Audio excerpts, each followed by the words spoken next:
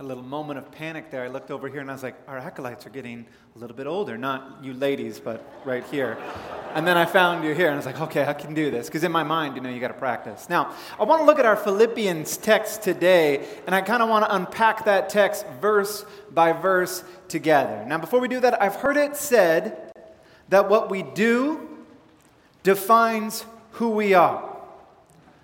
I've also heard that who we are determines what we do.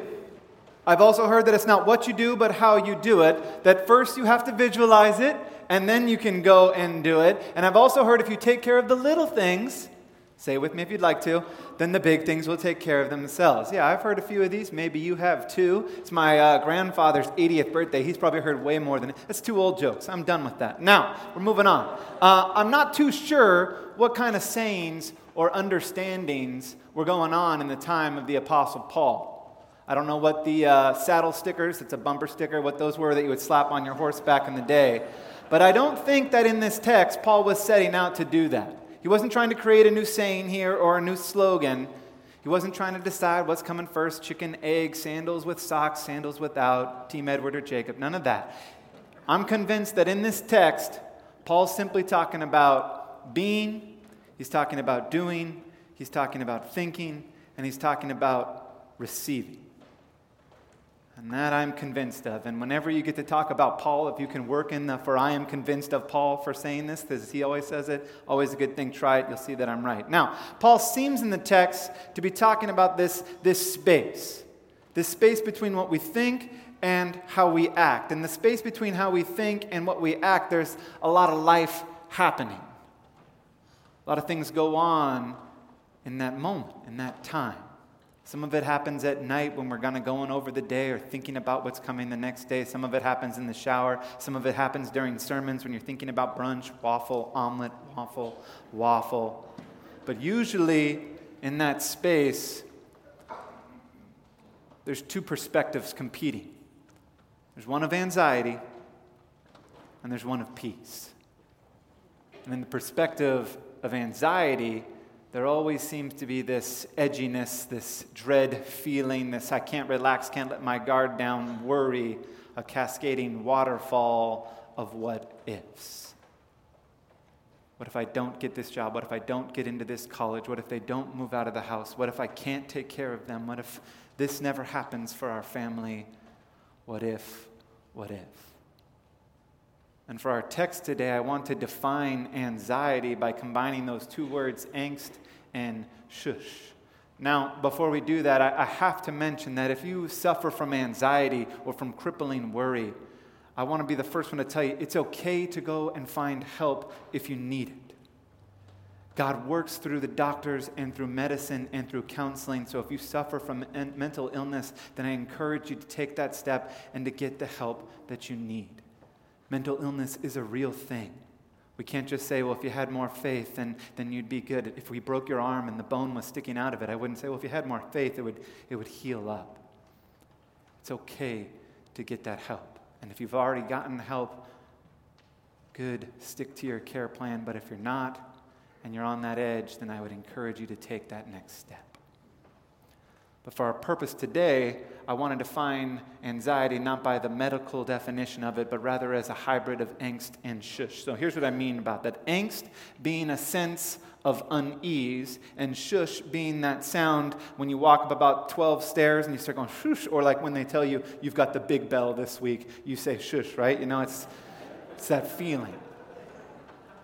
One book that I read describes it as these people who are out of breath because the angst of life takes away our breath. Max Lucado tells a story of the native Hawaiian word that is used to describe non-Hawaiians called heole. Now, heole is this Hawaiian word for no breath. And back in the day when the European immigrants of the 1820s were coming in and they were building their plantations, their harbors, and their ranches, to the native Hawaiians, they were always moving so hurryful, so rushful, that they looked like they just were always short of breath. And like I said, anxiety has a way of taking away our breath, taking away our sleep, our energy, our peace. And I'll let you go and look at the statistics of the epidemic that is working its way through our young people, our youth, our college kids, our working class, our retirees, to sum up everyone. And you can pick what cause you think it is, whether it's screens or the news or how fast everything's moving. But I'll draw your attention that before you pick what new thing it is, that it certainly must have been an issue at least 2,000 years ago as well. And probably even longer than that. There's not too many books in the New Testament that don't mention anxiety. The Gospels call it worrying. Jesus reminds his disciples, don't worry, take heart, I have overcome the world. There are letters reminding us to cast our anxieties and our worries on him because he cares for us. Angst, anxiety, and its very ugly cousin, fear, have been around for a long time. And so the Apostle Paul, I think, strings together these 6 verses to remind us and to bring us into that space between what we think and what we do, and to not let anxiety have its way in that space, but rather peace. So let's dive into the text together. We start at verse 4. Rejoice in the Lord always. I will say it again, rejoice. Now, rejoice here in the Greek is a command. Rejoice is not a choice, it's a command. Paul, foreseeing this, knowing that it would one day be translated into English, chose to repeat it in case you didn't get it. Now, you'll remember that when Paul is writing this command, he's writing in prison.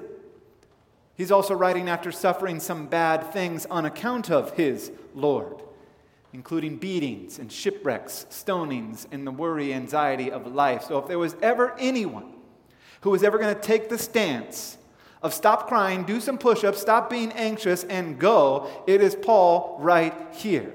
Not to mention that his problems and the problems that he's seen are far more difficult and hard than ours or yours, or however you want to see it.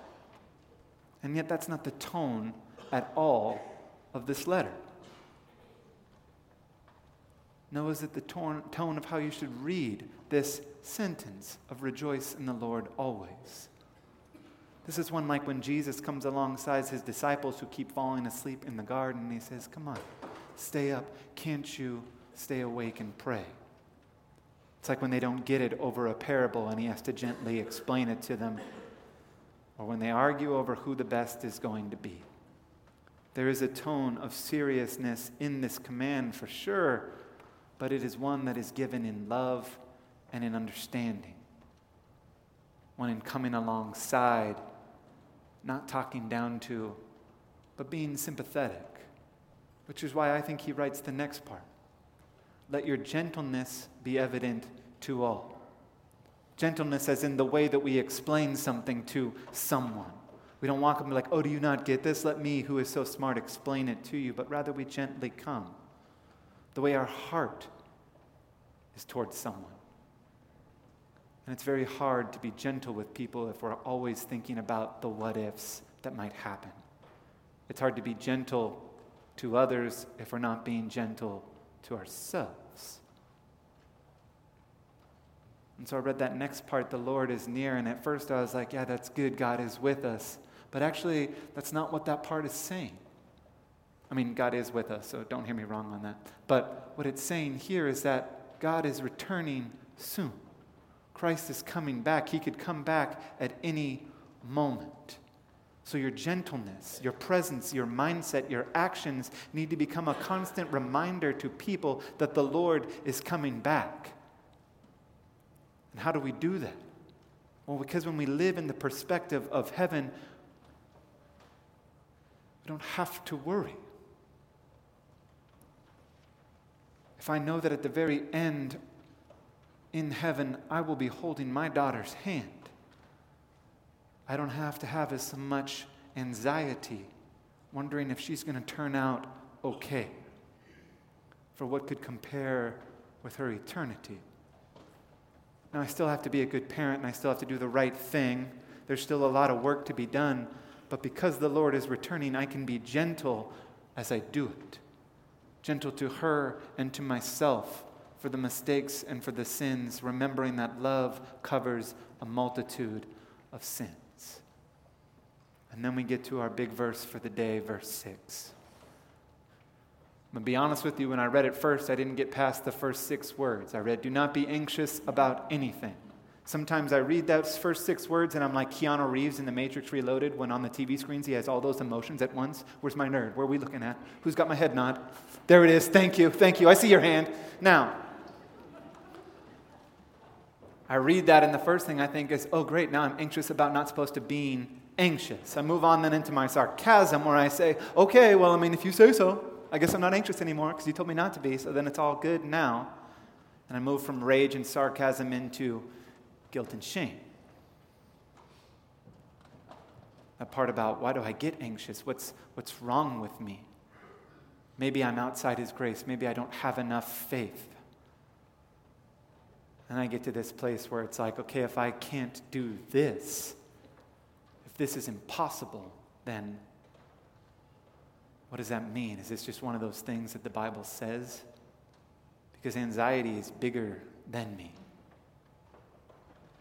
Anxiety overwhelms me.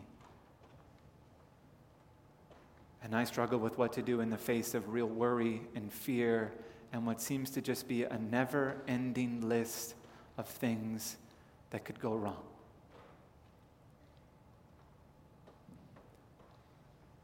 And after like an ocean of emotions, lots of waves, I stop. I don't go on because really it's just going to be more words and I don't really need that, or a bumper sticker like I was talking about before that's just going to make me feel better for a day and then I'm going to get back into the realities of life. So what do I do? Usually when I look at something, that's how I respond. What do I do? What am I going to do? I'm going to start with me, but interestingly enough, Paul doesn't talk about me. He starts with God. If you go back to verse 4, notice where the text starts. Paul does not start with anxiety, which is where I usually start with the things that I'm dealing with right now. But he starts with the perspective of God and how we can rejoice in that. That's where he starts. And then in his next sentence, he finishes with where we will end, with God at his return. Paul does not start where the problem was, where the anxiety can then have its way. He starts where there is no anxiety, in the Lord and in his goodness and in the beginning. And he finishes in the sovereignty and grace of God, where there is also no anxiety. And I'm here to remind you that there is no feeling or circumstance in the space of those two things that will ever change those two facts. There is no what if that will change the reality of our God. That's the eternal reality.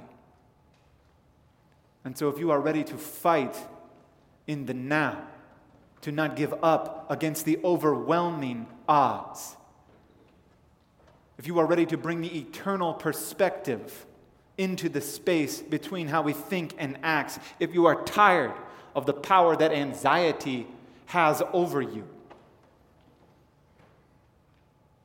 then I say, here we go in the next line. This is where it starts. It starts by fighting anxiety with prayer. Because when you start and end with Christ and His Word, and you believe what it proclaims, that victory is ours in Christ Jesus on account of His death and resurrection, then the battle is not the removal of anxiety from our life, but rather the battle begins turning anxiety into prayers. Paul takes a feeling and combats it with not another feeling, but a gift from God, the gift of prayer. The ability to go to God with anything. And Paul never makes your anxiety something you can somehow get over, but instead one that will drive you to rely and trust in God, to go to Him with what you need. It's what the community of God does as we gather to pray. It's why there's 150 psalms covering every feeling and emotion that you can have in prayer. It's why there are countless examples of Him in the Old and New Testament and in the saints that are around us now of trusting and relying in God in prayer. Thanking Him for what He has done. Complaining to Him about what He hasn't. And never stopping to worry, but starting to pray. You take the things that leave you restless and without breath, and rather than let them have space in your life, you give them to God. And here's what He gives you. Verse 7, the peace of God which transcends all understanding. Not something you'll be able to logically work out. Will guard your hearts and your minds in Christ Jesus. Peace. Two choices in between what we think and do, anxiety or peace. One we've talked about, the other, peace. Peace brings sleep. Peace brings calmness, wholeness. It brings hope.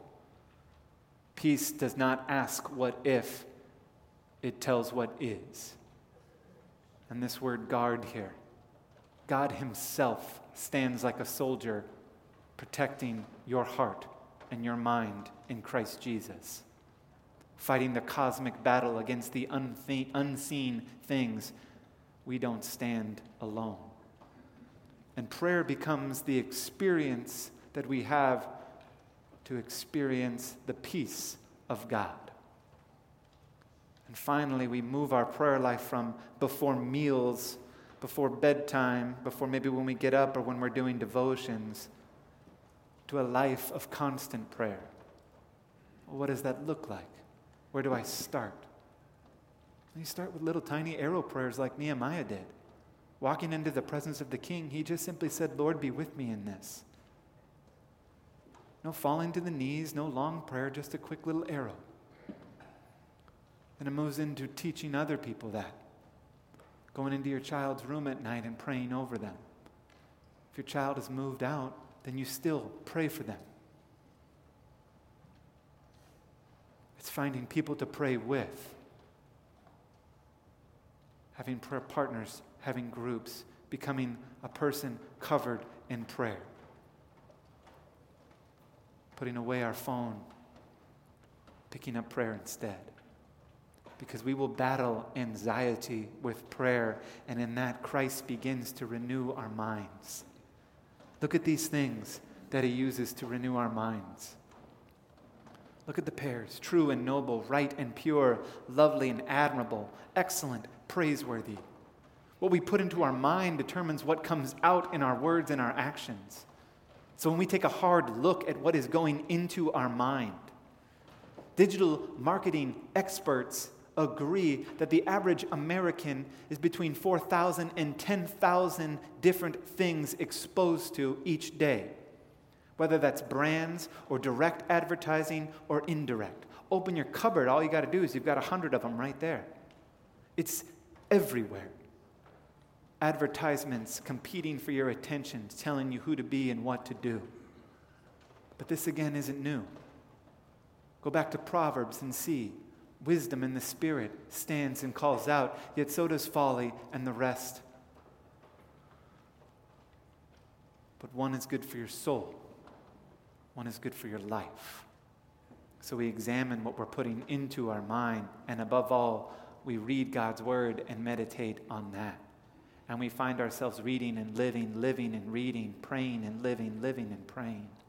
A constant cycle that is unbroken. Because as Paul concludes in his little string of verses here, whatever you learned or received or seen, do. Paul calls us to go and to live.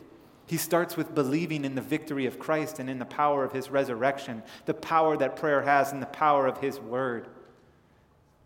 He says that is what is going to rule your heart, not angst or fear. And then he instructs you to let that have room, to let it grow in your home. By praying, thinking, reflecting, rejoicing, and then getting out and going. I was talking to one of my friends, and they talked about pitchers who struggle with this. They struggle with the result of getting the strikeout. And when all they can think about is the strikeout, the what if I don't strike out this guy, what if I do strike out this guy, then I might get to go to college or I might get a bigger contract. Instead of focusing on the result, when they start to focus on the things leading up to it, the little things about where their arm release is going to be, the mechanics. When they take the things that they have spent hours and years practicing and doing those, then the results the results will be what they will be. Think about us. Years and a lifetime spending time in His Word and spending time in His prayer. When the things that make us anxious, we immediately turn to God. What happens then when the big, unforeseen things of life come? We're prepared. There's no room for anxiety. Only God's peace. For though anxiety roars around like a lion, seeking someone to devour, we know that God shuts the mouths of lions. We know that God brings peace. And we know that prayer is what He has given us in Christ, by Christ, through Christ, for Christ, all of that to fight. So now I think that we should do what Paul says. We'll stand, we'll sing and rejoice, and we'll pray.